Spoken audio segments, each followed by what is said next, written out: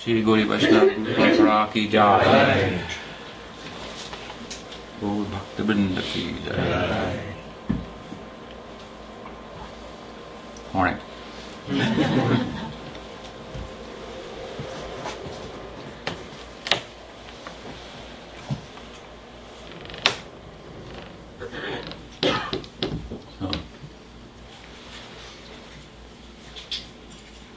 Today is the Purnim.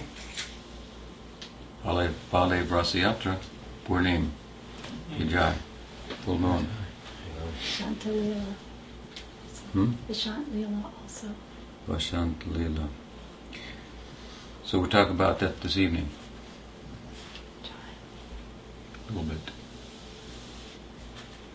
And all the monks should shave their heads today.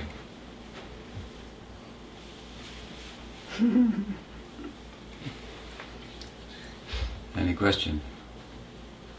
You touched upon the functional deities. Could you elaborate on those today? Functional deities of Vrindavan. Yeah. And how we should view them and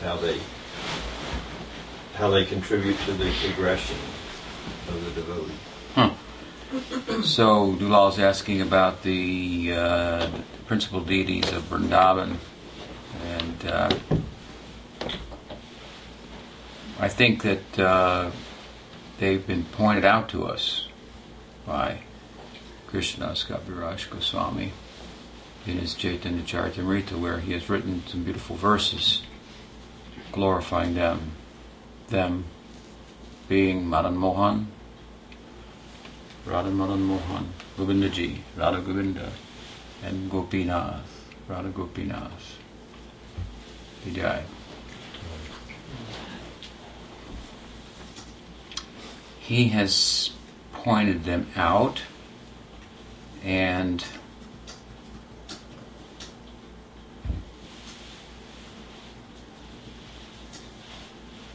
historically they became known as the deities of Sanatana Goswami, Rupa Goswami, and another great devotee, Madhu Pandit, Madhu Pandit, and Raghunath Das Goswami, by way of his contribution, has also been identified with Gopinath Ji, Radha Gopinath. It's said that Rajanath, the grandson of Krishna, was approached for help in manifesting a deity, that form that represented Krishna, because he had the darshan of Krishna personally. It's after Krishna passed away, so this is the ancient story. And so one deity was crafted, and he said, that's good at like up to the waist. And then the next deity was crafted to improve on and then that's good up to the neck. And then the last one was crafted. That was more perfectly a representation of his experience of Krishna. So, of course, all the deities are perfect, but this is Madan Mohan, Govindaji, and Gopinath, and they correspond then with the three subjects that Chaitanya Mahaprabhu was quick to point out in his conversation with Prakashananda in Banaras. You know, that Chaitanya Mahaprabhu came through Banaras in order to go to Vrindavan. He had to pass through there. And that was the seat of Mayavad and Shunavad. So we have to pass through that to become a devotee of Krishna, to get that out of your head and heart. So you might note that the whole narrative of Chaitanya Charitamrita begins with introductory verses. They're called the Mangal Charan, so it's an auspicious preface, if you will. There are 14 verses there, and these 3 verses glorifying these 3 deities follow. And after writing the verses, Kaviraj, then Krishnadas, begins to explain the verses. And this explanation takes us all the way up to the end of the sixth chapter and into the beginning of the 7th chapter. There he begins to explain Panchatattvatmakam Krishnam Bhaktarupa Sarupakam Bhaktavataram Bhaktakyam Namami Bhakta Shaktikam. The last of these 14 verses of Mangal-charan, which correspond with the first verse, in which the same 5 principles, 5 truths, have been described, along with the 6th, that of the Guru. Vande Gurun, Isha Bhaktan, Ishan Isha Avatarakam, Tat Prakasham, Tat Shakti, Krishna Chaitanya Sangakam. This corresponds with, add the Guru to that, the other 5 principles, the Lord Himself, Sri Krishna Chaitanya, His expansion, Nityananda Avatar, Advaita, Shaktis, internal and marginal, personified as Gadadhar Pandit and Srivas Thakur. So it's very much a doctrine of the Panchatattva that Chaitanya Charitamrita constitutes in one respect.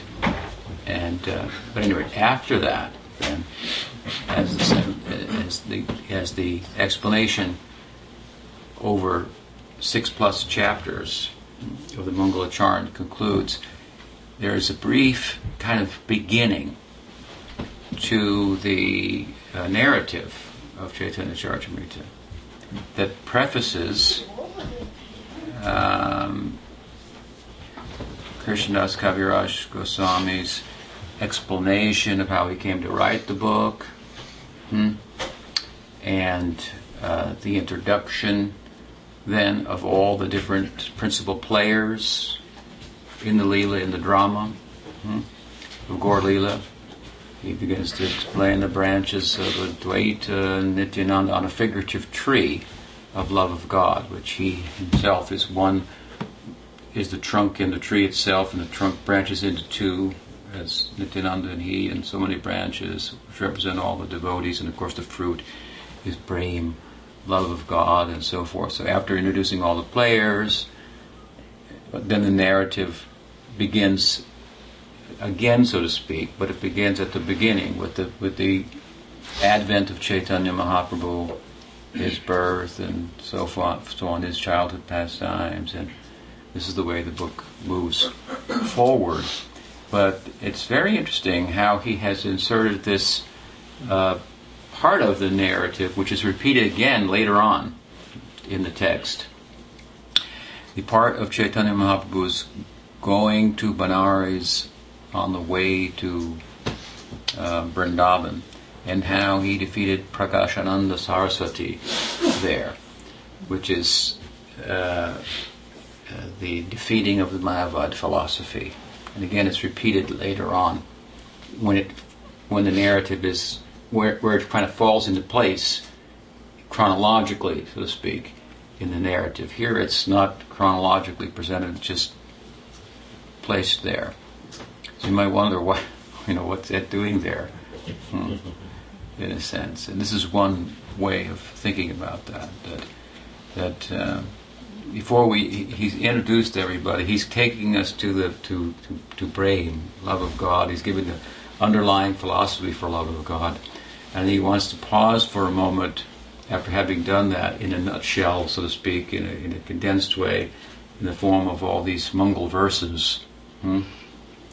And before even introducing all the characters and beginning the narrative, he wants to kind of step back for a second and say, before we go on, let's make it clear here, this is different. This is a form of Vedanta that's different than Advaita Vedanta. And you got to get that idea out of your head if you want to be a devotee. Nirvishesha shunyavadi paschaptade satarane. This is how Prabhupada described himself as he understood himself. It's a very nice idea. Once Pujapad Bhaktirakshak Sridharadev Goswami Maharaj told us that he was visiting with a local doctor for some treatment,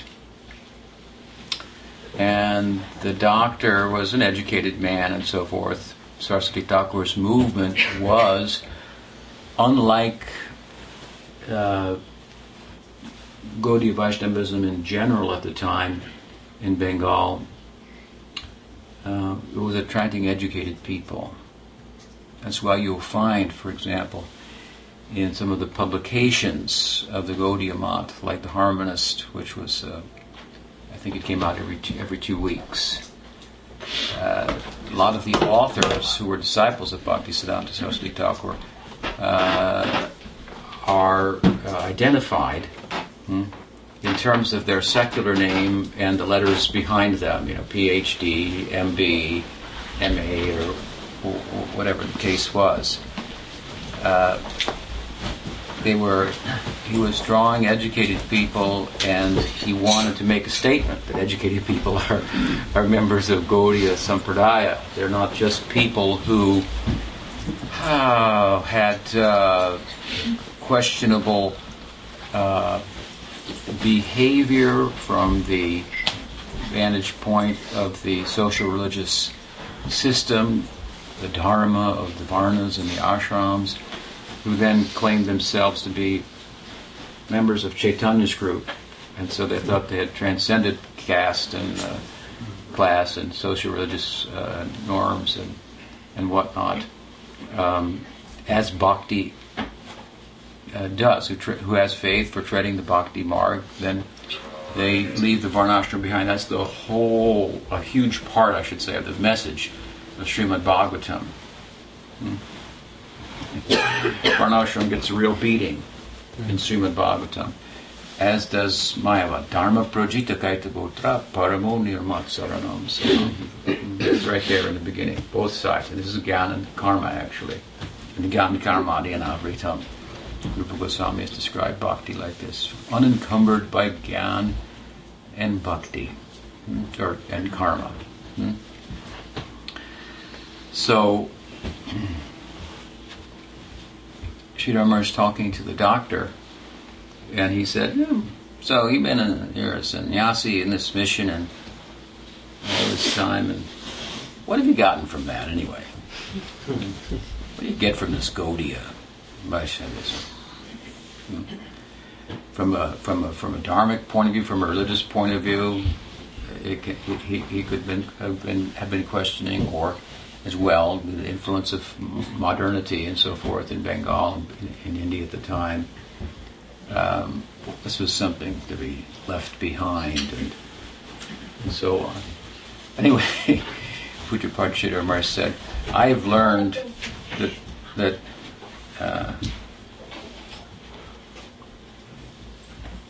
I'll put it in a gentle way. He said, I've learned that we have nothing to learn from Ramakrishna, who's a popular, figure, religious figure in Bengal, and so forth, but whose teaching is not was not such that it was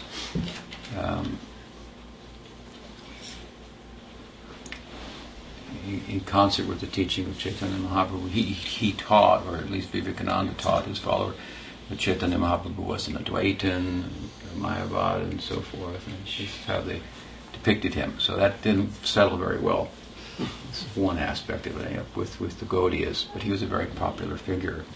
So I just bring it up because he wanted to say, we have nothing to do with Maya. I've learned that Mayavad is really, it is a vad, is the doctrine of Maya.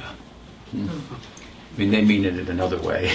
It's a doctrine of illusion. It says that the world is an illusion and so forth. And he said the whole teaching is an illusion as to what the prospect of the jiva is. And there is a jiva, which there isn't ultimately in Mayavad and so forth. So this is a kind of a consistent theme we find, really very much showing itself in a prominent way in the writing of Krishnadas Kaviraj Goswami. It starts to sound like a sectarian doctrine a little bit, the Goswami's doctrine in Chaitanya Charitamrita, because he, the way he narrates the Leelas and the way he teaches and so forth, he is adversarial to this Mayavad, which is really kind of like passive-aggressive philosophy. If you understand, it's a passive-aggressive philosophy because it says, we're all one. You're a devotee, we love you. Oh, the devotees of Chaitanya and Krishna. Yes, bhakti is beautiful. Here the devotees are saying, we don't have nothing to do with this Mayavad. And the Mayavad is saying, devotees are beautiful. Bhakti is wonderful.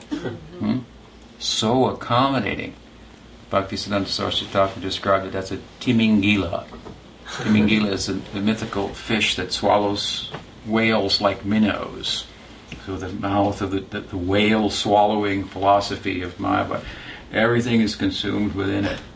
It appears all accommodating. Of course, if you look carefully at it, it's all accommodating by way of doing away with your philosophy, ultimately, and reinterpreting it for you, and saying that bhakti is a provisional type of engagement, and the worship of the deity of Krishna is all provisional, and it disappears.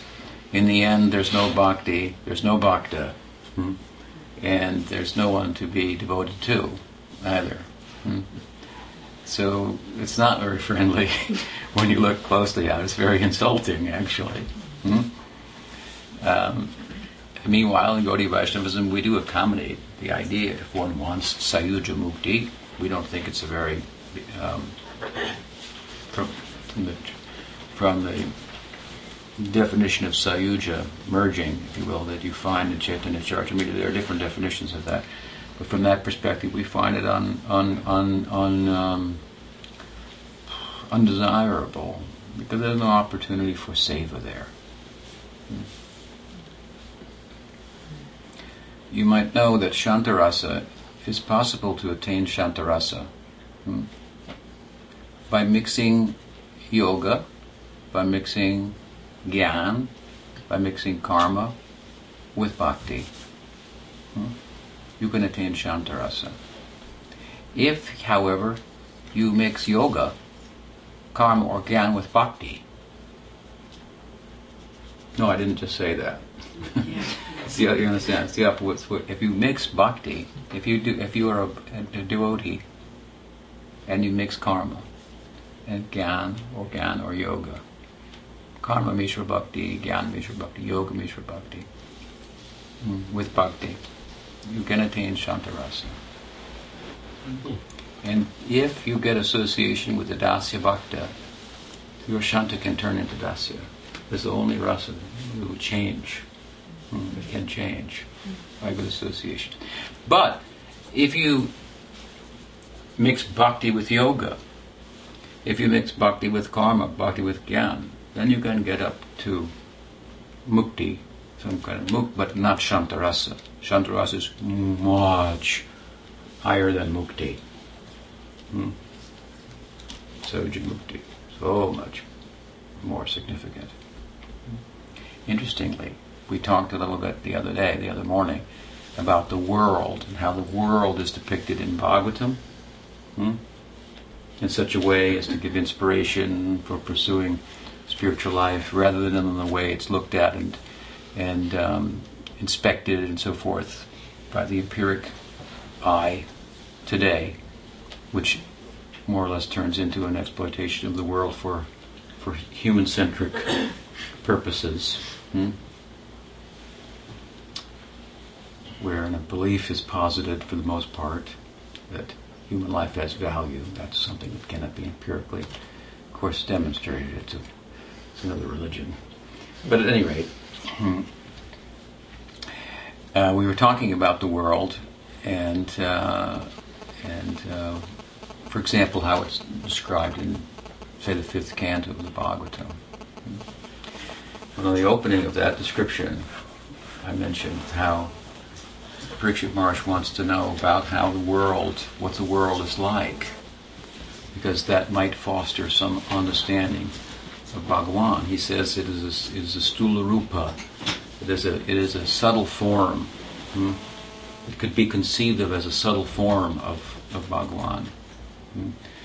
Vishwanath Chakravarti Thakur comments, he offers some good insight here. He says, Parikshit Maharaj, if you study this language here, the Sanskrit and the grammar, he's not saying so much that he wants to meditate on that subtle form of the Lord, but there are some bhakti, yoga, mishra persons in the audience. Some persons who are mixing bhakti with yoga. This is the low end of the mixture. Whether it be bhakti, yoga, karma, or jnana, and you mix some bhakti in. If you mix some bhakti in, it can be efficacious. You can attain your desired results. Some grace is required. So they're in the audience. So he spoke about it for them. So the whole description is a yogic description of a way of thinking of the world as a subtle form of Bhagavan, and it's very, if you study it, it's very yogic. It's very subtle, and so again, the point I was making, it's not in competition, if you will, with the present day empiric observation about the nature of the world. It has a certain purpose, as understood in the Bhagavatam. And Chakravarti Thakur says, so it's not for devotees. This whole description of Sukadev here, given it's not for devotees who meditate directly on the form of the Lord. He says the same thing earlier on in the first canto, second canto, where the universal form of Bhagavan is described. Another subtle, imaginary form, a way of imagining the world as the form of God. It's a metaphorical, like Ramanuja says, the world is the body of God. It's metaphorically, kind of, and then there's a way of thinking about it like that helps you see everything in relation to God and promotes self-realization and God consciousness. That's the only way we're interested in the world, looking at it, seeing it, thinking of it, and so forth. You have to take advantage of everything you can. It's not an easy task to develop love of God and self-realization. And the world is potentially, they didn't call him on this, did they? Nothing. No. It's a sheriff. I thought maybe Rick Dix called him or something. So, Sheriff's a Rick Dix. So, there you go. So, you need all the help you can. The world is distracting, so if you can think of it in such a way that it will promote what your ideal is, your pursuit is, it's very helpful. This is what the Bhagavatam is doing. So, it's not for us. In second canto, first canto, he makes the same point when he describes the universal form of the Lord. When you think, the sun is one eye and the moon is another eye, and so on and so forth. The mountains are his bones, and the birds, the flowers are his whatever. This kind of description. It's a way of letting the world help you in your pursuit. But he says this isn't really for devotees either. They meditate directly on the form of the Lord. They worship the deity form. They do archana and so on and so forth. Of course, you can extend when you are in the world. You can use that to some extent. But so, at any rate, this we are interested in Shuddha Bhakti, not in any kind of mixed Bhakti, and not in any kind of Mayavad, and so-called Bhakti, that they are seem so accommodating of, and so forth. Not this.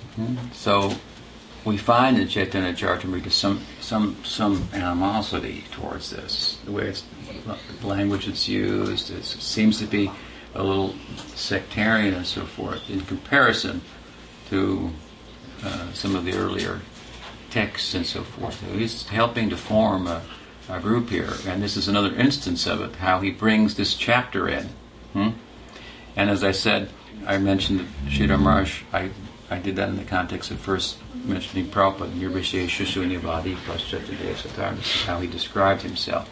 You've got to get this out of your head and heart if you want to be a devotee. So, anyway, Krishnadas brings it up. The story of Mahaprabhu going to Benares and defeating Prakashananda Saraswati and so on and so forth. So if we want to, and in that story, when Mahaprabhu himself then begins to explain Vedanta to the so-called Vedantists, he makes this point. What is the point? That the scriptures speak about three things: Sambandha, Abhideya, and Prayojana. So these verses that you all asked about, these are verses that speak about Sambandha, Abhideya, and Prayojana, and they correspond with the three glorification of pranam to the three principal deities of Vrindavan. Madan Mohan, perfect up to the waist. Sambandha gives us some legs to stand on. You understand? It gives us a conceptual orientation that it's not a Mayavad orientation. You understand? It's like there. Vyasa saw it in his trance. There was Bhagavan and his Swarup Shakti. There was the Maya Shakti. There was the Jiva Shakti. And there was Bhakti Yoga Manasi, Samyak Pranahite Malay, Paschat Purusham Purnam, Maya Chata Pashrayam, all these things. And I saw the remedial measure of Bhakti Yoga for the plight of the Jiva, under the influence of Maya, how it could come under the influence of the Swarup Shakti and make union with Bhagwan in a dynamic sense. And this is what he experienced in his trance that gave rise to the writing of Srimad Bhagavatam. So the ground of being in Gaudiya Vaishnavism, it's nice because it's a moving ground. It's one of those moving, walkways. You can go fast and so forth. It's a ground, so it gives you stability. In material life, well, there's no ground to stand on. It's a constant earthquake. It's a constant tremor. No matter how I move and adjust my life, I don't have the sense of security that corresponds with the reality of my security. I sense that I should have a secure position because I'm an Atma. I cannot die. That's security. Right? Nainam chindanti shastrani, nainam dahati pabaka, nainam sochanti. Anyway, all those old verses. Used to know them as a brahmachari. But describing the Atma in the Gita. Can it be burned by fire, withered by water, or drowned by water, withered by the wind, earth, water, fire, cut by the weapon, and so on and so forth. All of this. It's a very secure reality, the Atma, but it's identified with matter, and so it seems to be in jeopardy. So the ground is not firm, but we're looking for firm ground. We're looking for ourselves. So we come to understand what is Brahman, what is consciousness. And how it, as I said the other night, it precedes everything. Everything is, the background of everything is consciousness comes first, right? It's very difficult. Logically, it's impossible to get around that. Nowadays, they want to find empiric evidence to contradict the logic of that. What a crazy world that would be. Do you understand? If you could demonstrate empirically that consciousness is not causal, which you can't even come up with a theory like that without consciousness. It requires consciousness to come up with a theory, and then to try to demonstrate the theory and so forth. If you want to do away with it in the context of that, this is a crazy world. You don't want to go there. Who's crazy? So, anyway, if you get to that ground of being, it's very firm. It's stable and so forth. But that I am American we talked about the other night. I am a man. I am a woman. That's not firm ground. You can't count on that. That's going to change. So we shouldn't be woman haters or man haters, because we're going to be in both places and have to feel it from one side or the other, and so on and so forth. So coming to understand I am consciousness. This is the end of, as I said the other night, all this kind of fighting. It all comes from this biased perspective. So coming to that, we have firm ground. We're secure and so forth. But the ground there, it's still. Now this ground is moving and it's problematic. And so we want firm ground. In a sense, we want still ground. But why do we want still ground? So that we can move on it, to dance on. We don't want to just stand there. We want to move on it. If it's moving, then it's really hard to move on it. Right? If you want to dance on the stage, at least the stage has to be stable. If the stage is moving, then it will be very difficult. So we want stable ground to dance. So not only we want security, because we are a unit of security, but we want ananda. And ananda means many. Right? It means at least a significant other. If you want to love, full sense of the term, there has to be someone to repose the love in, and it's reciprocal. And on the scale of reciprocation, then love will be measured and evaluated and so forth. So, achintya veda veda, tattva, this is the ground of being in Gaudiya Vaishnavism, and it's a firm ground that facilitates movement, something like that. It's a moving ground that it's in that Brahman is everywhere, but in Gaudiya Vedanta, he's moving. How can you be everywhere and move? From one place to you're already every place. So it's very magical. There you find you have ground to stand on, and when you start to dance, the stage also moves, and it's not a problem. You're moving, the stage is moving, everything moving. So Gaudiya Vaishnava bring everything to life. So we want to be grounded in this idea, as we were speaking, I think, last night. Stand on the ground of Achintya Veda Veda. From there we can understand Bhagavat, Krishna Leela, and so forth appropriately. So Mahaprabhu told Prakashananda Saraswati that these are the three things, the subjects of the scripture. Sambandha, Abhideya, Prayojana. The Sambandha is the ground to stand on. The legs of Madan Mohan. Madan Mohan. And then the torso, the arms of Govindaji. This is Abhideya. Right? You have the legs to stand on and the arms to do something with. So we stand on the ground of the Sambandha, the orientation. What am I? What is my relationship with the Maya Shakti? What is the Maya Shakti relationship with Bhagavan? What is Bhagavan's relationship with Maya Shakti and the Jeev Shakti? This is all Sambandha. Standing on that ground, that fosters the kind of movement that is bhakti, gives rise to that kind of movement. So the middle torso, the arms, and we do the means. Standing on that ground, and then the smiling face is the prayoja, Gopinath, the result.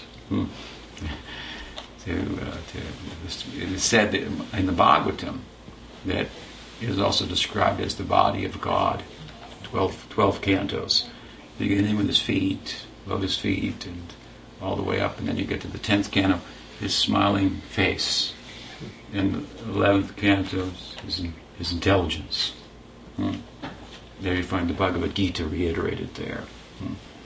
12th canto, I don't know, maybe that's the peacock feather. So, Have to find out what that 12 canto yeah, is. so Bhagavatam itself is meditation on the form of Bhagavan, canto by canto. So prayojan then is the goal, to that Krishna will smile at you. I love you. Something like that. So the deities, these three deities, then are said to be representative of these three subjects, tattvas, that the sacred text, especially the Bhagavatam, is speaking about in its various verses. They could be organized. Bhaktivinoda Thakur wrote a book, Bhagavat Artha Marichinimala, array of the son of Srimad Bhagavatam. And he took what was it? I said 1,000 verses out of 18,000 verses, and he organized them in terms of Sambandha, Abhideya, and Prayojan. It's a nice book. So Mahaprabhu in this way taught Prakashananda Saraswati, converted him actually, and the deities represent these three. And we find also that our acharyas, we call them our Shastra Gurus, up to Krishnadas Kaviraj Goswami.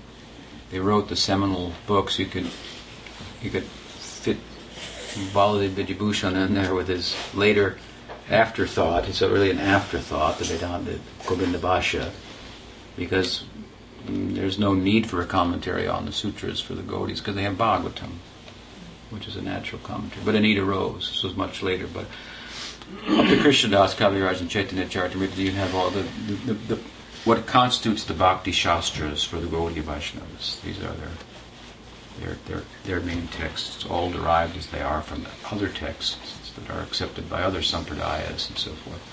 Our take on them, if you will. And so Sanatana Goswami, among them, Sanatana Goswami, these Shastra Gurus, Sanatana Goswami, Rupa Goswami, Raghunath Das Goswami. If we study their literary contribution, we find that there is an emphasis in Sanatana Goswami's writing on Sambandha. We study Rupa Goswami's writing, we find emphasis on Abhideya, Bhakti Rasamrita Sindhu, how to do bhakti. Raghunath Das Goswami, books like Ujjval Viman, what is it called? No. I'm thinking of another book. I can't recall now. Anyway, he's sitting on Radhakund. He's writing, entering into the trance of the Leela, coming out, writing about it. Vilap Kusumanjali, for example. Emphasis on prayojan. So, therefore, we identify them as the acharya who presides over Sambandha Tattva, Abhideya Tattva, Prayojan Tattva, Sanatan, Rupa, and Raghunath, these Goswamis. And they have then some corresponding relationship with three deities, particularly Sanatana Goswami and Rupa Goswami, who had the deities themselves that they worshipped. Madan Mohan in the case of Sanatana Goswami, Radha Govinda in the case of Rupa Goswami. As I say, Radha Gopinath was the deity of Madhu Pandit, but we tie also Das Goswami to that deity, who himself worshipped the Govardhan Shila,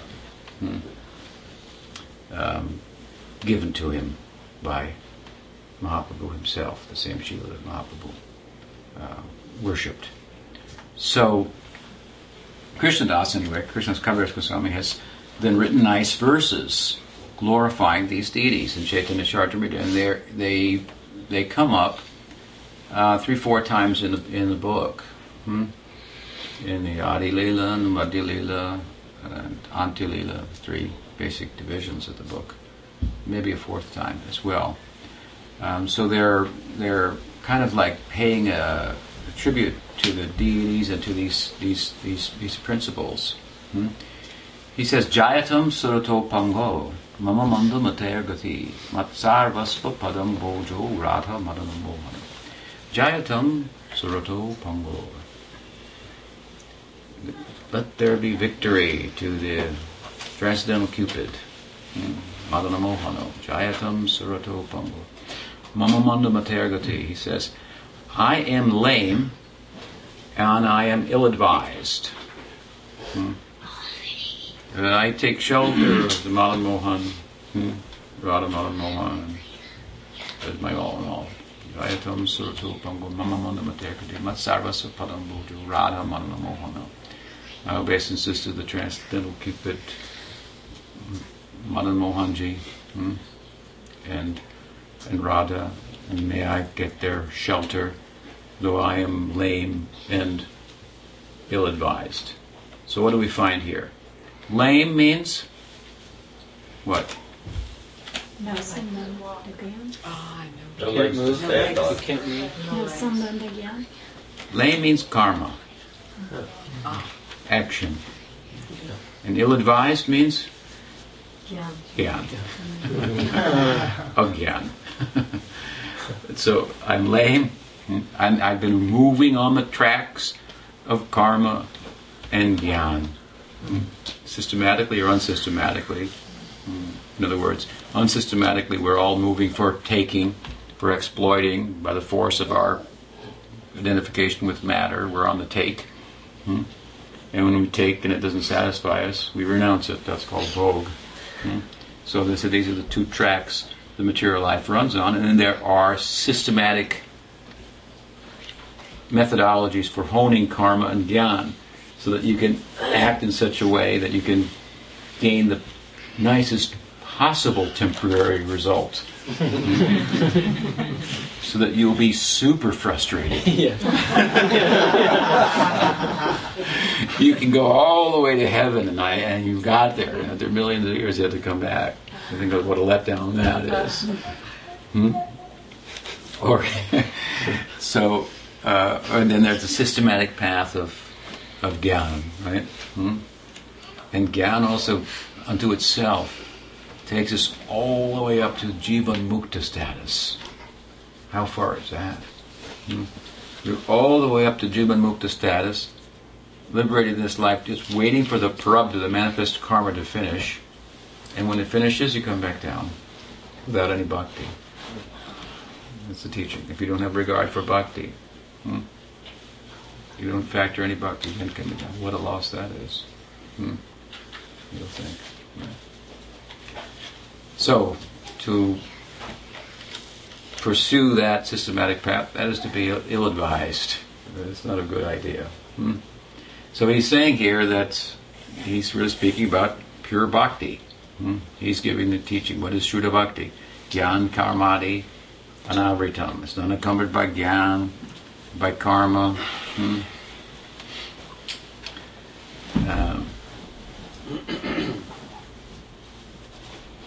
So then we go to the next verse, this Divyat Vrindaranya Kalpatru Madha Srimadrat Naga Singhasana. So we talked about this a little bit last night. It's a vision, Radha and Krishna seated on a jeweled throne under a wish-fulfilling tree in Vrindavan, surrounded by their gopas and gopis. Divyat Vrindaranya. In the divine Vrindaranya, the forest of Divyat Vrindaranya, Kalpandru Madha under a desire tree, Srimad Ratnagara Singhasanasto, on a jeweled throne, Singhasana Ratna, Radha and Govinda are seated. Srimad Radha, Srila Govinda Deva, Prestali Visevyamanu Smarami. We talked about it last night. And this is Abhideya is being talked about here. In Raga Bhakti, we want to pursue the Vrindavan ideal. This is the path of Raga Bhakti. And very prominent in Raga Bhakti is this Smaranam. Kirtan fosters Smaranam. And at a certain point, it reaches a pitch where one is involved in meditating. Smarna means meditating on a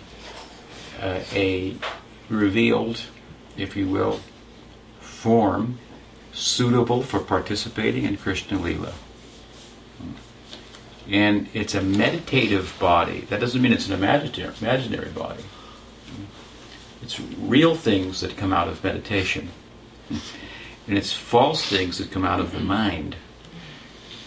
Meditation is a closing down of the mind.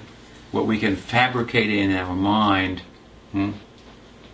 and bring into form with some action and investigate it and tell us we know what is reality is all false from the Vedic perspective, from the perspective of Vedanta. It's all false. It's here today and it's gone tomorrow. This meditative body, that is another thing. It comes out of closing down the mind. And it comes out of closing down the mind in a particular way. In Yoga Sutra, the idea is Chitta Vritti Nirodha. The Chitta. Chitta means that faculty, yogic faculty, if you will, subtle faculty, of the Antakarna. It's kind of an internal organ. Manas, Buddhi, Chitta. It's a kind of expanded yogic idea of description of mind. What we call in English mind. That Chitta is that aspect of mind stuff, if you will, that reflects consciousness. And there's with the help of Ahankar, then Ahankar means an eye maker. Eye maker. So an eye is made. I'm American, I'm Indian, I'm a woman, I'm a man, something like that. And so we want to cleanse the Chitta of all these constructs. Another way to talk, mental constructs of what's what, and so what I am, and so forth. And so in yoga, the ideal is to make that waves, these vrittis in the Chitta, stop. It's like you go to the lake and it's just placid, very peaceful, no waves. Just gives you it's very calming. And then some kids come start jumping in. It's like I got to go move on here. Something like that. So yoga ideal is to make it calm like this. But the bhakti idea, of course, is different. We're interested in we're getting rid of those vrittis, but we're interested moreover in the bhakti vritti, in particular vritti. So we want Bhagavan on the mind. And this is like if you go to that same lake and you throw a stone in, welcome. Throw a stone in, then there will be ripples. One stone is not a problem. It kind of looks nice. There was the lake and it was calm. It's very calming. And I throw one stone in and all these concentric circles go out, all in order. As there's a variety then to the calm that doesn't disturb the calmness. Very nice. Now if you took 2 stones and threw them in 2 different places, that would be a problem. But if you took 108 stones and threw them all in the exact same place, this is the idea of bhakti. So many can participate and from so many different angles, but all centered on Krishna. And then you have this moving ground again.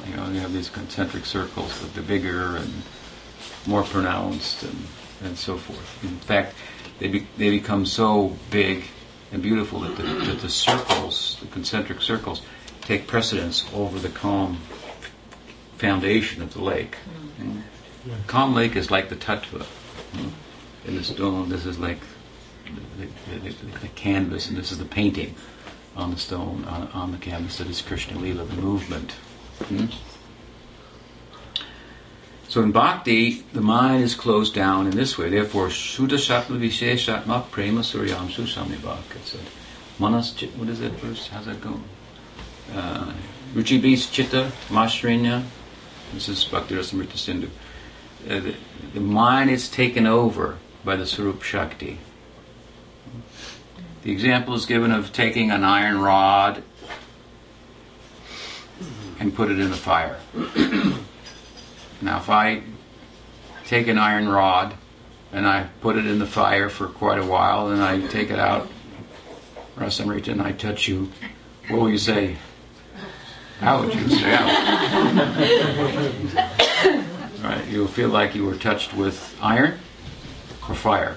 Fire. Fire, of course, yeah. So it takes on the quality of the fire. So the mind takes on the quality of bhava, spiritual feeling and emotion. It's a little different than the material feelings that you were all into last night. And we were saying it's okay. It's okay. There's a place for that. As long as we're moving in the direction of this feelings arising out of a meditative mind. Feelings arising out of a mind that's absorbed, a chitta that has all kinds of vrittis and so forth. We're talking about a way of making sense out of those by way of bringing them in this direction. You know, we have to think what is. We should love one another. We say let's think, but then we have to think what is love too.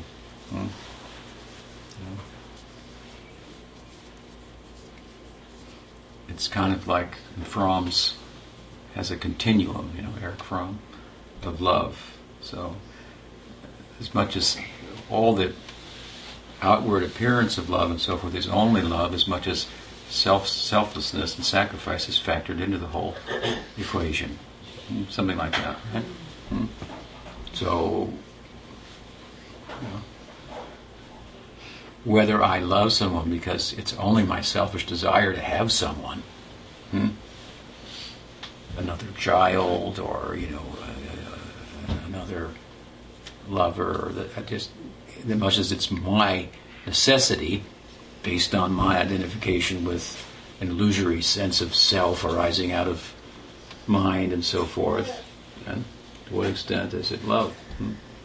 This has to be considered. So we have to factor in this sacrificing, selflessness and so forth. As much as it's there, then that outward exchange can really be love even amongst one another and so forth.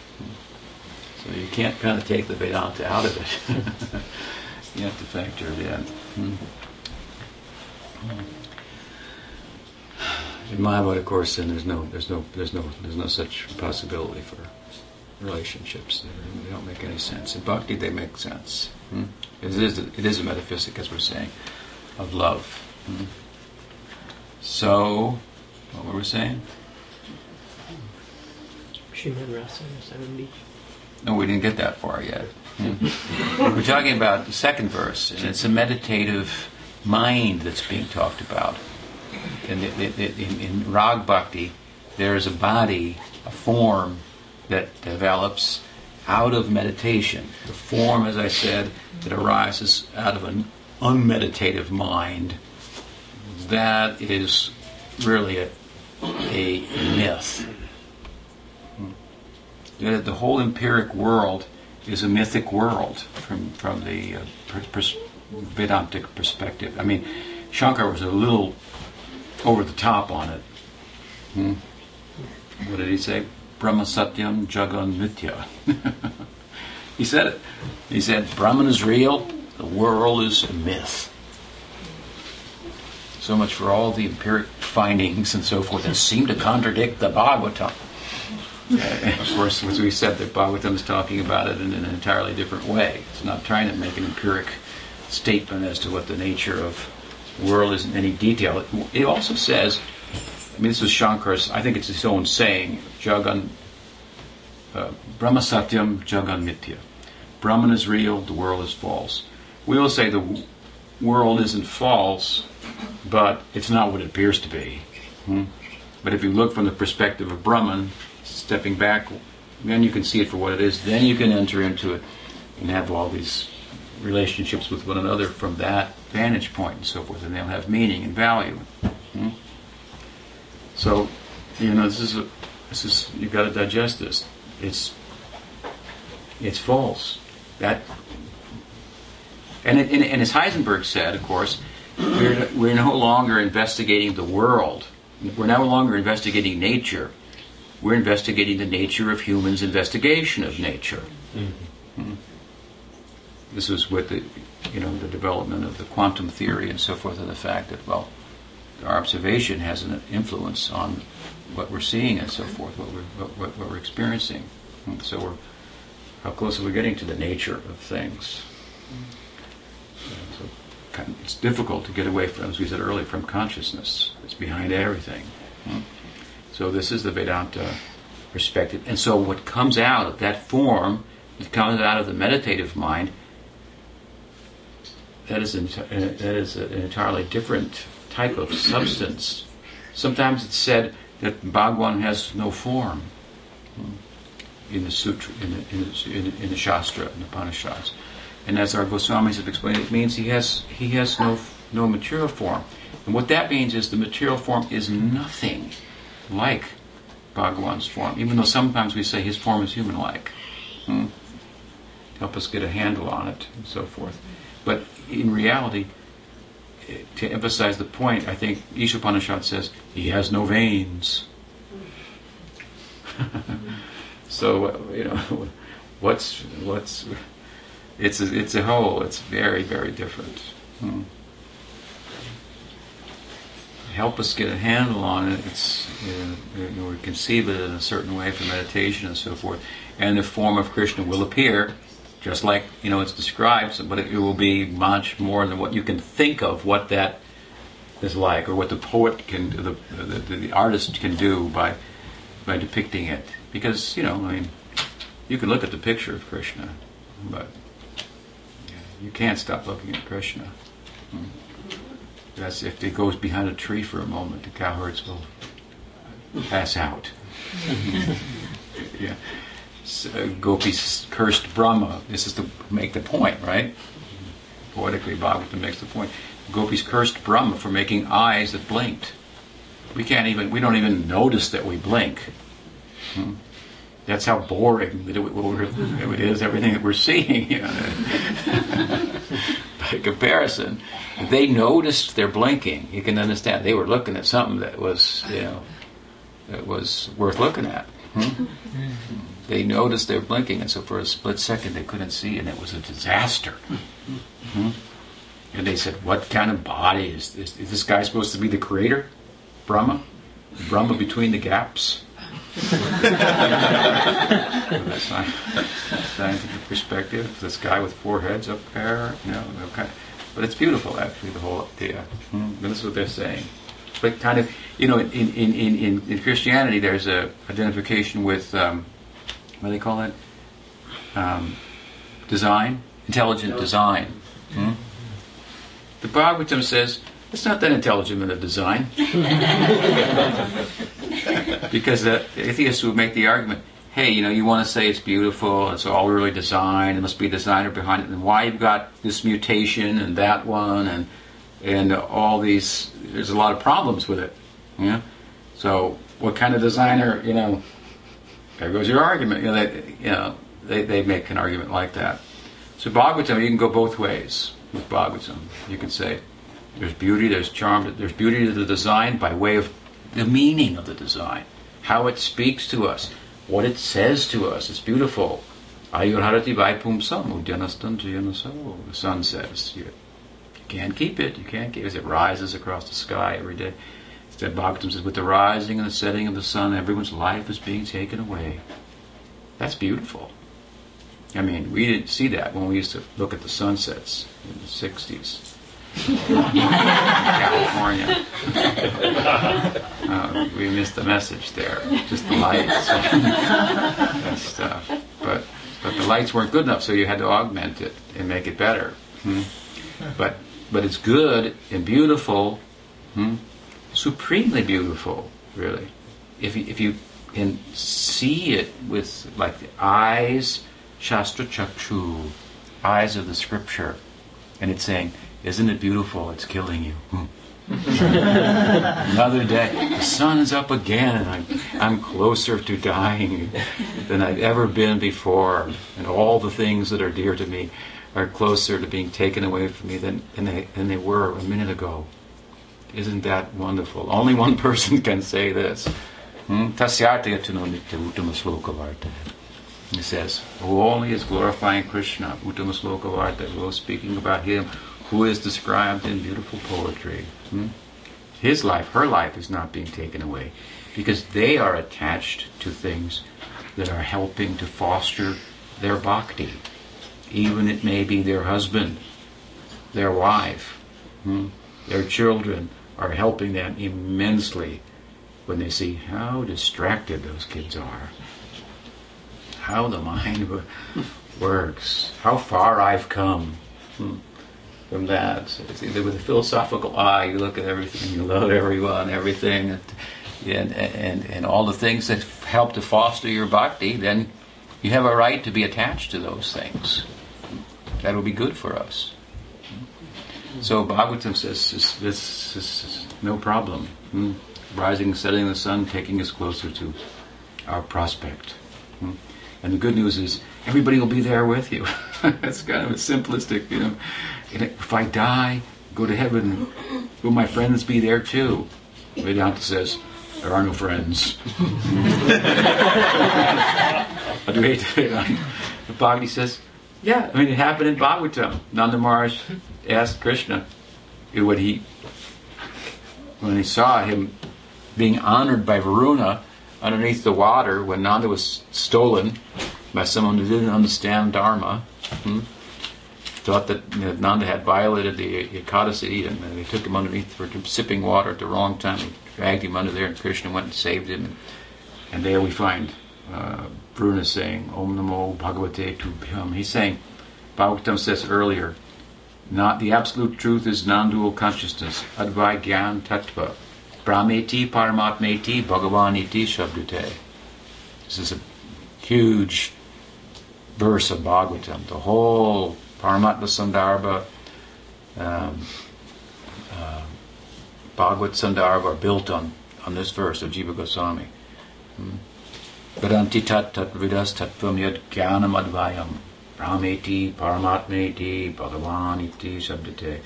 The absolute truth, learned people have said, that is non-dual consciousness, known variously as Brahman, Paramatman, Bhagavan. And we talked a little bit about this the other night at Duval's house. Here, section I'm citing from in Bhagavatam in 10th canto, Krishna goes under the water to save his father, and Varuna says, Om Namo Bhagavate. He says, you are Bhagavan, you are Brahman, you are Paramatman. So in the narrative, it's what is that non-dual consciousness is Krishna, known variously by different paths, by Gyan, by Yoga, and by Bhakti, as Brahman, Paramatma, and Bhagwan. So, Nanda Maharaj said, wow, again I'm seeing that my son has some extraordinary powers. So, after speaking with some of the other elders and sharing with them what I saw under the ocean, they said, maybe by the power of Narayan, your son knows what our next life will be like. Where we're going to, are we going to be together?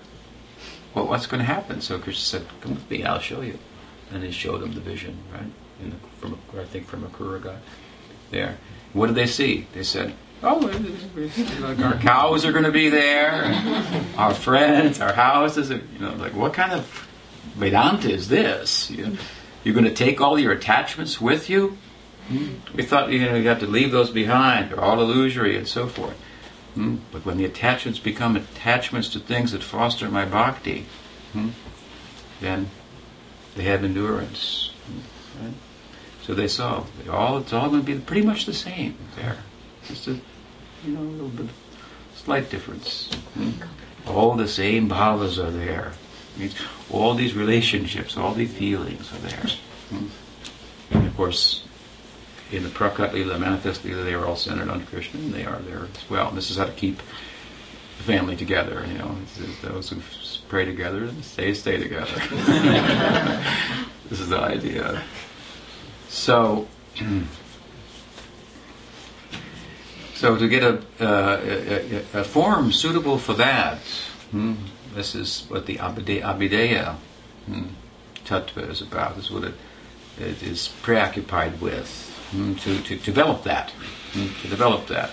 So at a certain point in our bhakti, then we have eligibility for that. Our bhakti is revealing that. It's revealed within in ruchi bhakti, Shaya Kairaba Chandrika Bhataranam. Said the moonbeams coming and touching the heart. So some desire has its beginning there. 3 desires: for attaining association with the Lord, for acting in a way pleasing to Him, and so forth. These things are the basis of the bhava. It comes after it, asakti. So this is, which is the next stage. And so this is cultivated. So this is a very prominent aspect of rag bhakti. But the later stages of sadhana, it really becomes applicable, and especially in bhava bhakti. And so what happens, as I say, is a meditative body is created. This meditative body, I want to say to you, as I have been, is a real body. It's a real form. Like Krishna's form is a real form. And Krishna doesn't have a material form, because that form, he has no form. It means this is when the Shastra says it's speaking to people who have some sense of what form is. And the Shastra wants to say his form is nothing like that. It's a body made of Satchit Ananda. What is that? A body made of eternity, knowledge, and bliss. We try to depict it.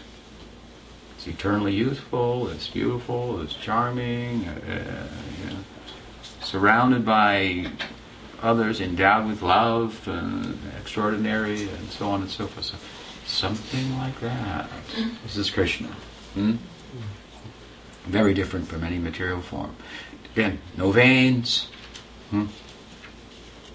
no old age, no death, no transformation. This body undergoes transformation, right? From childhood to youth to old age, or from birth to growth, maturation, giving off byproducts, dwindling and dying, vanishing. Pavarga. Pa-va-va-ma, pa-va-ba-ba-ma. That means, this is the pavarga, you know the Sanskrit? The syllable, I don't know, what is the varga? Pavarga, it's anyway. Pa-pa, ba-ba, ba-ba, pa-pa. Is it? Pa-pa-ba-ba-ma. Ma. Anyway. Ma mrityum, death. And in between they represent the whole other, the inception, growth, maturation, byproduct, dwindling, foaming, Prabhupada says, dying. So, so Krishna's form, not like that. It undergoes no transformation. It has Komar, Poganda, Kishore. No Yovana, that's Dwarka, Mathura. Only Kishore is our concern. Kumar, Poganda, Kishore, and Nitya Kishore. But the transformation, apparent transformation, is not such, because all of those, the childhood, the youth, and the adolescence of Krishna, are always manifest in some heart somewhere. Manifesting in a heart near you. Soon, hopefully. Right? So, each age, and which correspond with different sentiments, that are the Kumar is very attractive to the Vatsalya Bhaktas. Poganda very attractive to the Sakya Rasa Bhaktas. The Kishore very attractive to the Gopis. The Nitya Kishore, even Nitya Kishore, they see the Kumar, they see the Poganda in him. And Nitya Kishore means He doesn't go through the different changes, apparent changes, in the unmanifest Leela that he does in the manifest Leela, which makes the manifest Leela the source of the unmanifest Leela.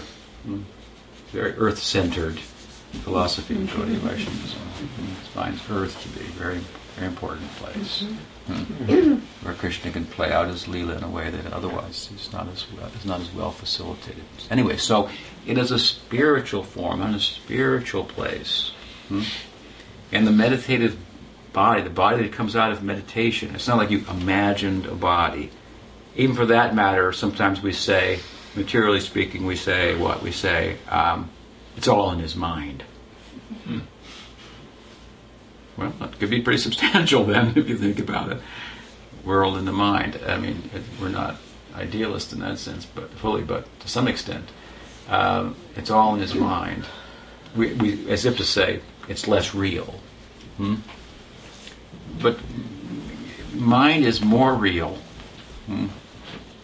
than matter, if you will. Gross matter is kind of closer to reality. Subtle matter, I should say, is kind of closer to reality than the gross matter. For example, the mind is considered to be the sixth sense or the 11th sense, however you talk about it, and it has the mental stuff has more of a kind of a similarity to consciousness than the gross senses. In the mind, you can experience all the senses. That is where you experience them, as a matter of fact. So it's not a less. We're so attached to the gross world and identified with it that we say things like, "No, it's all in his mind." I mean, I understand that has application and so forth, but the implication is it's a lesser place. And in science, of course, they try to reduce the mind to the brain so that there is no mind anyway. It's all in his mind, and there is no mind, and so forth. But we see the mind is on a the next step up in a hierarchy. What does the Gita say?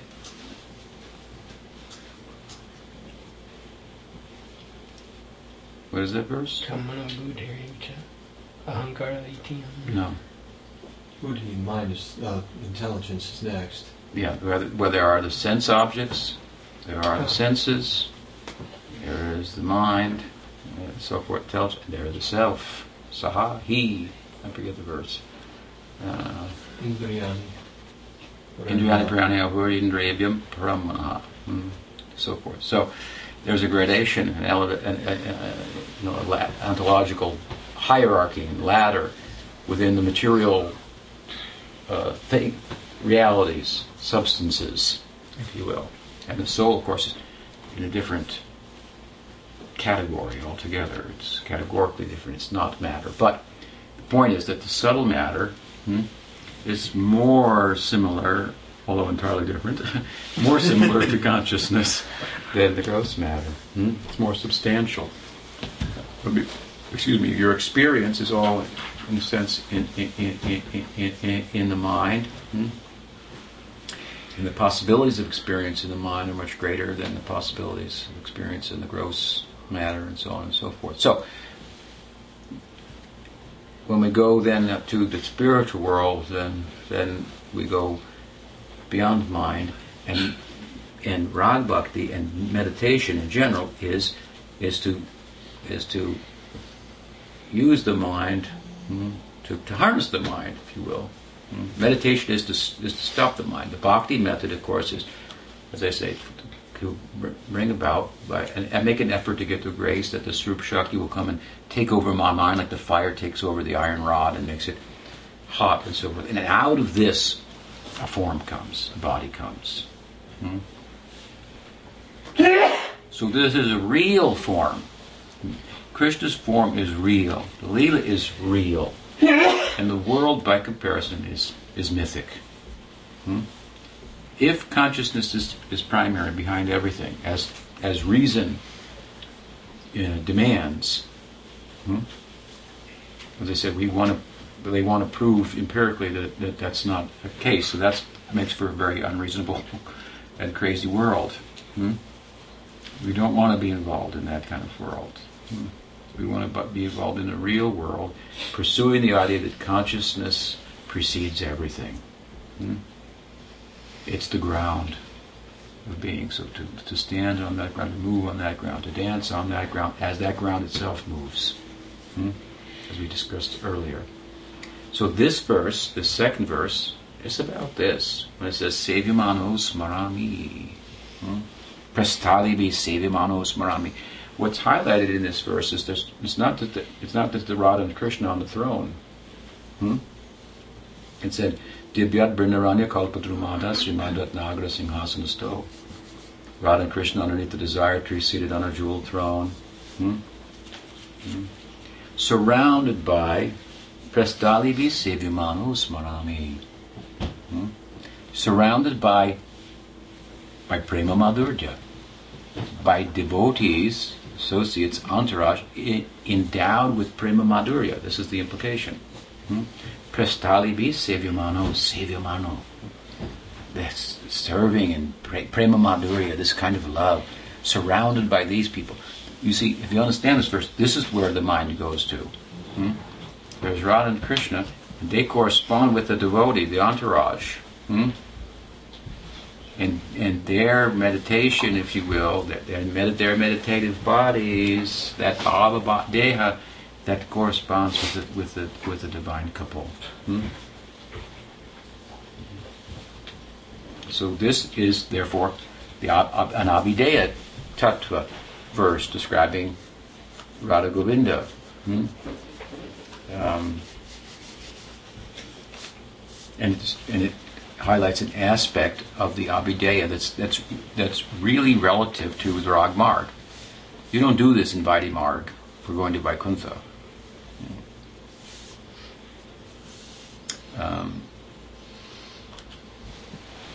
Not at least in the same measure. It's a very prominent aspect of Raganuga Bhakti, and to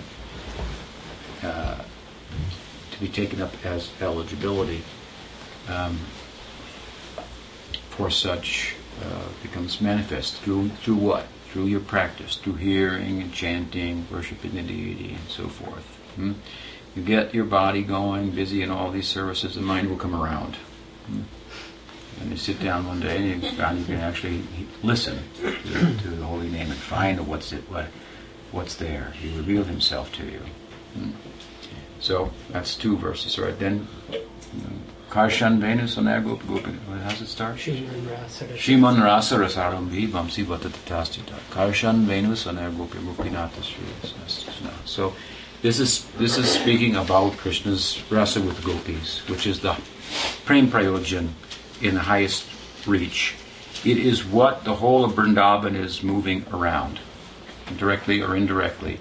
The romantic affairs of Radha and Krishna.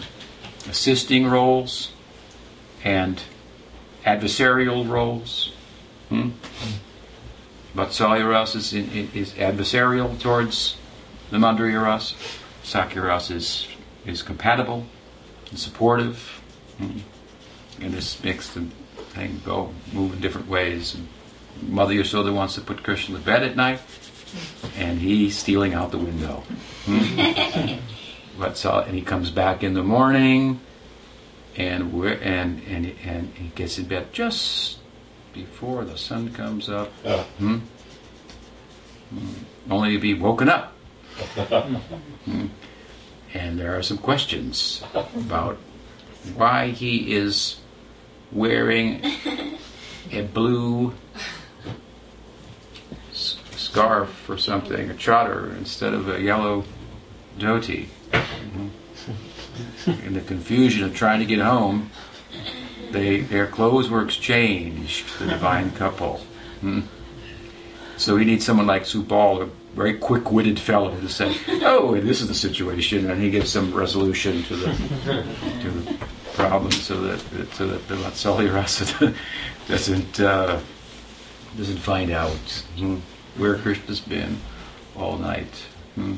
So this way the Leela is moving. So even those Leelas, those rasas, those sentiments that are not compatible they're compatible in a larger sense. So that's why all these other, the Dasya, Sakya, and Vatsalya of all presided over by Balaram in Vrindavan, are very important. You can't do away with those any more than you can do away with Balaram, who's the very ground of being in another sense. He's the Sandhini Shakti, the ground on which the whole thing is supported. All the forms, those meditative forms, are made out of Sandhini Shakti. So you see how this is his day, here we'll talk about tonight, his Rasa Yatra, where he shines, and you see that he shines only for Krishna. Anyway, he's the ground of being there. Here too, it's the whole topic, but he presides over existence, Sandhini, Sat. So that this last verse, glorifying Gopinath, this speaks about this highest ideal, whether the devotees are going to participate directly in that.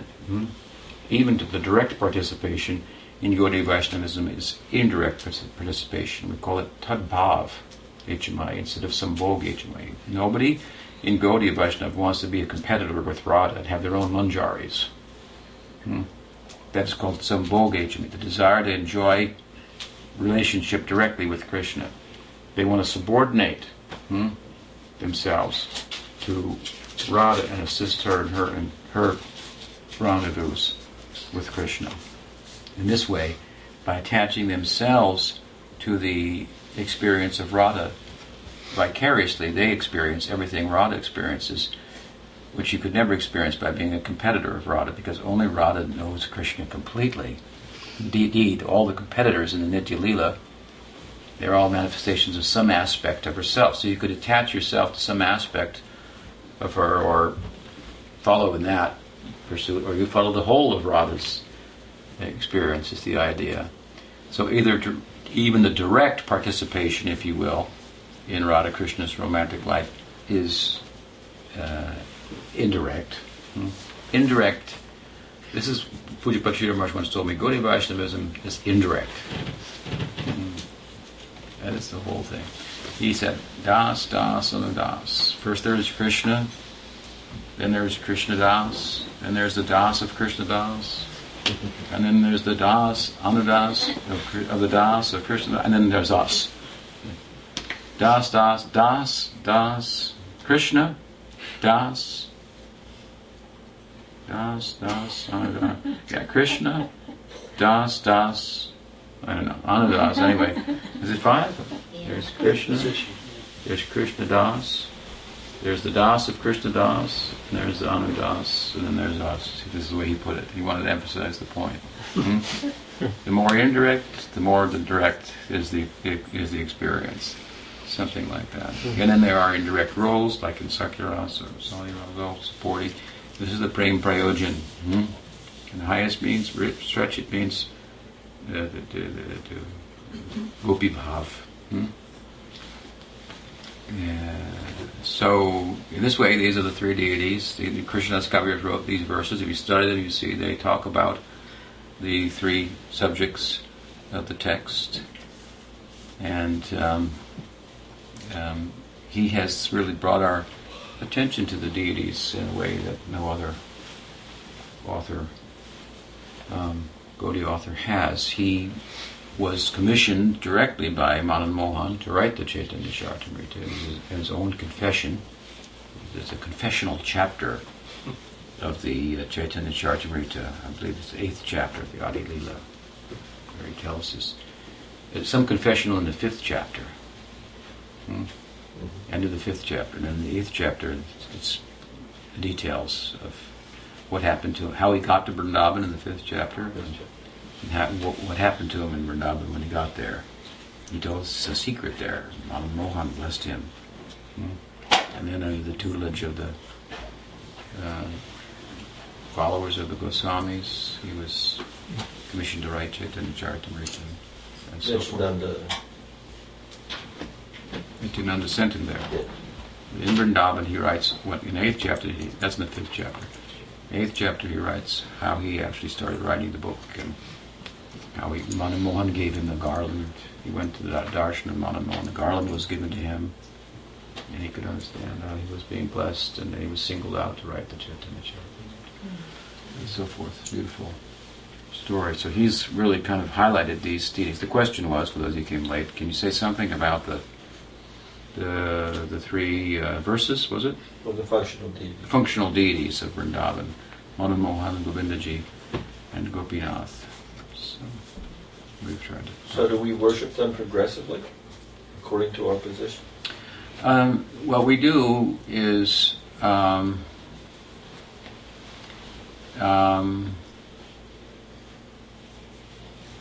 do you think about that?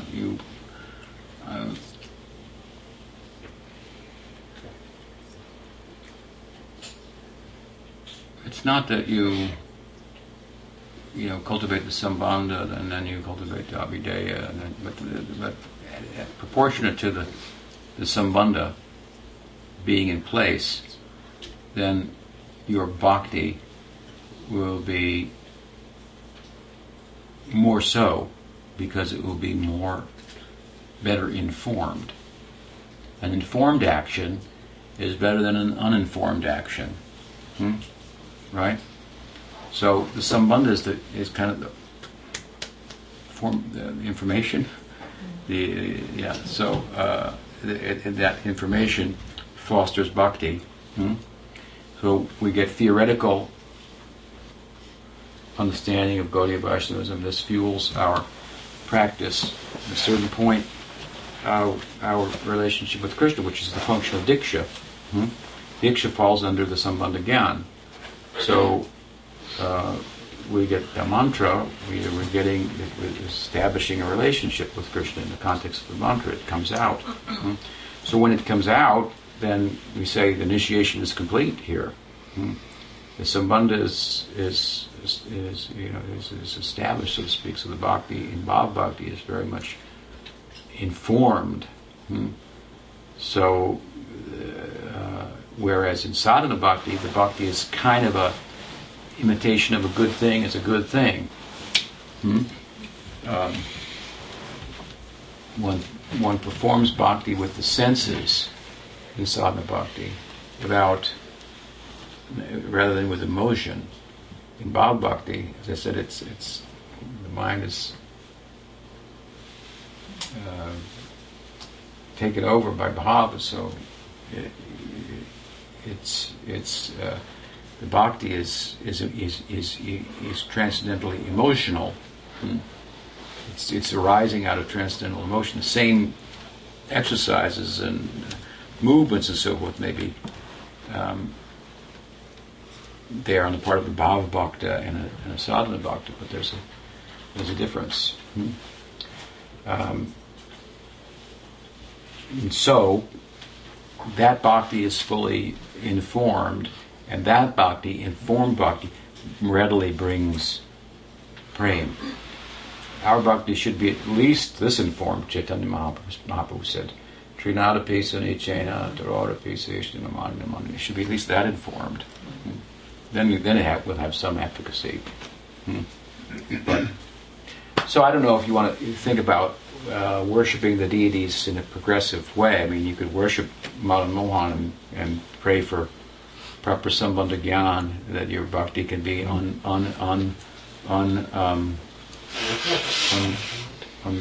uncovered, unmotivated, uncumbered by gyan, motives for gyan or for concerns for karma and so forth. And that would be useful. To pray to Madan Mohan like that. But then you want to turn to Govindaji and pray in another way. That All your senses become spiritually enlivened. Yeah.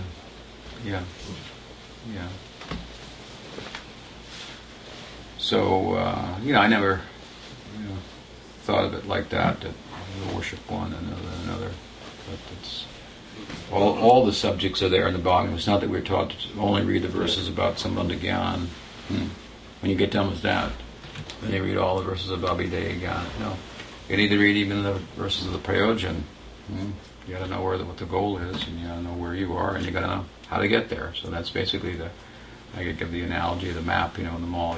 Here's where you want to go, here's where you are, and there's a way to get in between. You have to know a little bit of each.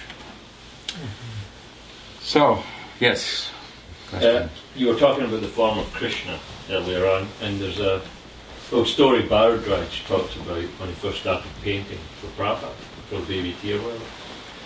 He had gotten a whole bunch of posters and pictures of Krishna that were all different, and he lined them all up, and he brought Prabhupada in, and he asked Prabhupada, so who's Krishna here? You know, what's the most like Krishna? Prabhupada looked at him, they're all Krishna. Mm-hmm. You know, so he's just thinking like that, you know, for the pure devotee, Krishna is always there. So, I don't know. Just Yes. Just in the Gopal mantra, we have the we have those three deities: Krishna, Govinda, and Gopinath. And as far as meditating on that mantra, is there a particular different forms that we see in each one when we say Krishna, Krishnaya, Govindaya, Gopi Janavalda? Are they? I mean, is there a particular? I mean, how do you meditate on that?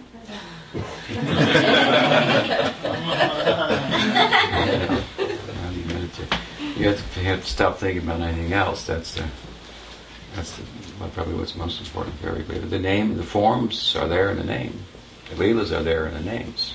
And so when you can effectively meditate, then one of the names will take precedence, and the other two will be kind of aspects of the one. So he's Gopi Janabalabha, he's a lover of the gopis, and he's also the friend of the cowherds, as Vatsalya Rasa and Sakya Rasa and so forth. And he's also Krishna, who's in Dasya Rasa, who's even worshipped in other places like Mathura and Dwarka and all of Golok. The Krishna name covers all three.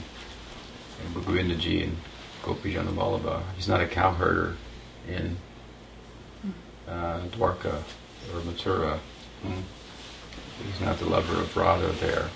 So these names are more relative to Vrindavan. And so those leelas the form will come out there. Krishna also, but the name extends further as well. So when the devotee is successful in meditating, then the Dham mantra will speak to you, and then a particular name will be prominent in the mantra, and then the qualities of that deity. In each different sentiment of love for Krishna, certain qualities of Krishna will stand out. And so, as far as like guna. You have Nam, Dhyan, Rupa Dhyan, Guna Smaranam, Vida Smaranam. So meditating on the qualities of Krishna. This involves having become acquainted with a form of Krishna that's in the name, that speaks to me, so to speak, reveals himself, that has particular qualities that then correspond with particular leelas and so forth. So it all unfolds. But as far as how to and so forth, I think really you have to sit and you have to give that mantra a full attention, and it has to come to a point where the mantra is what you're doing, and you're if you do it like Prabhupada taught 3 times a day, you're waiting for those times to come around, something like that. Other than I just forgot. Of course, if you're doing a lot of seva and so forth, there's maybe cause for forgetting there. There's one thing. Seva means ultimately the mantra is superseded by seva and the Nam too. Nam recedes to the background, mantra recedes to the background. Mantra's efficacy has been reached. It retires altogether. Nam recedes to the background means Rupa, Guna, and Leela, which are in the name, have come to the foreground. When Leela comes to the foreground, and I'm participating in the Leela, Nam is in the background, but now Nam's in the foreground. Therefore, Nam is non-different from Krishna, but different from Krishna, right? The name is non-different from the named. But Mr. saying, how is the named also different from Krishna? name of Krishna and Krishna are one, right? But also the name is different than the named. More merciful. That's right. Who said that? More merciful. Because it is said, well, we have offended the form, he doesn't come before us, but the name is coming. So Rupa Goswami said the name is more generous. So he comes to the foreground. Now in the name is the form, the qualities, and the lila. So you have to mind those, so to speak. Mind those with your mind. They come out, and then the name is receding to the background, and the form is taking precedent, gunas, and leelas ultimately. So, what else? Just a real quick question. With Gop Kumar, when he was chanting the Gopal mantra, it was 10 syllables. So was he not chanting Krishnaya? Was he just chanting Govinda, Gopijana Vallabha? The 10-syllable mantra, Om Klim Gopijana Vallabhaya, something So he did like that. Klim Gopijana Vallabhaya Swaha. You take a Yeah, what was You it? did have a different way of counting. 10-syllable mantra.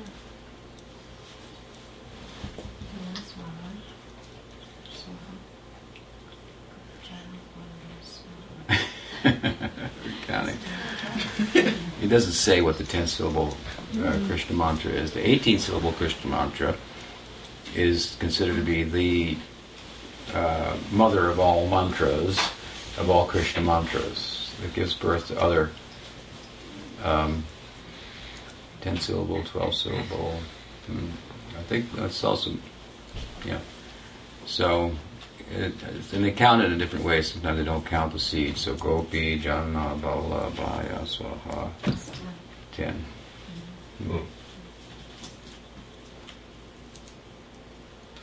So, for Dasiras, the Krishna Nam will be prominent. For Sakyaras, Vatsalyaras, the Govinda name.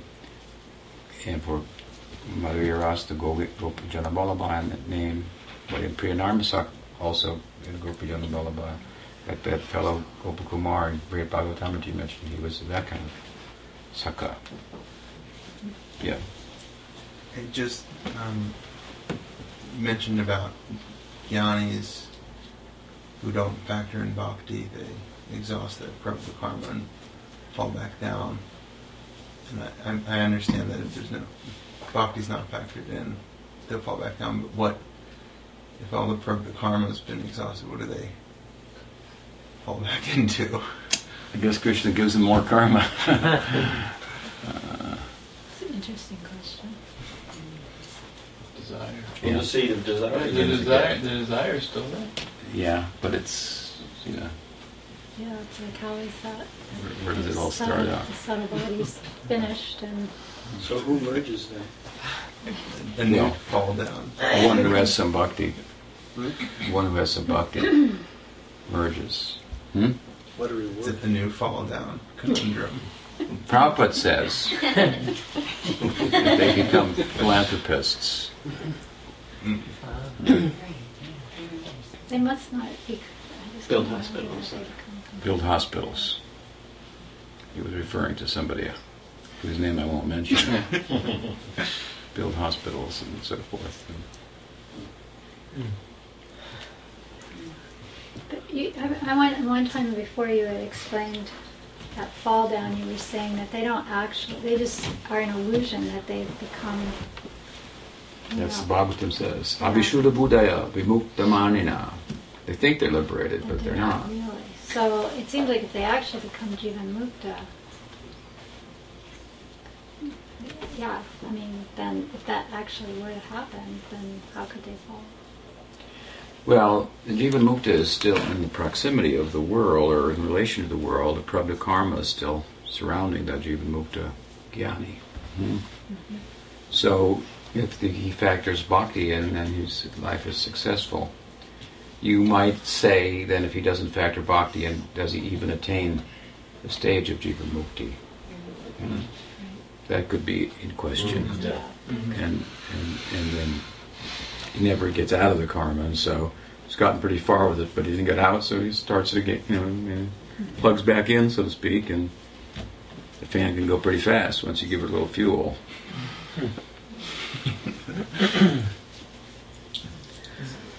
Yes. Is the role of time, is that it seems like there would be a perception of time up until you reach the point where there's no going back, there is no falling down, no matter how much you've achieved from the planets and so forth, you go to your final destination.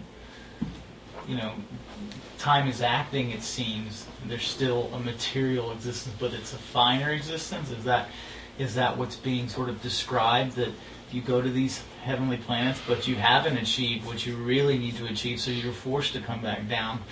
And time seems to be a factor. They talk about thousands of years and this kind of thing. So it sounds like it's an elevation of still that box of sensation, and then somehow you transcend it once you've really given up the attachment for. Is that sort of the idea? Yeah. Then you go into transcendental time in the Leela. Then there's time there. It's eternal present, but there's also periods of time. There's days and nights. So with that, yeah. Can we wait till Oh, yeah. this evening? You coming this evening? Yeah. Okay, we'll stop there. Sri Radha Madan Mohan ki jai, Radha Govinda ki jai, Gopinath ki jai, Gaur Bhakta Vrinda ki jai, Gaur Premanand.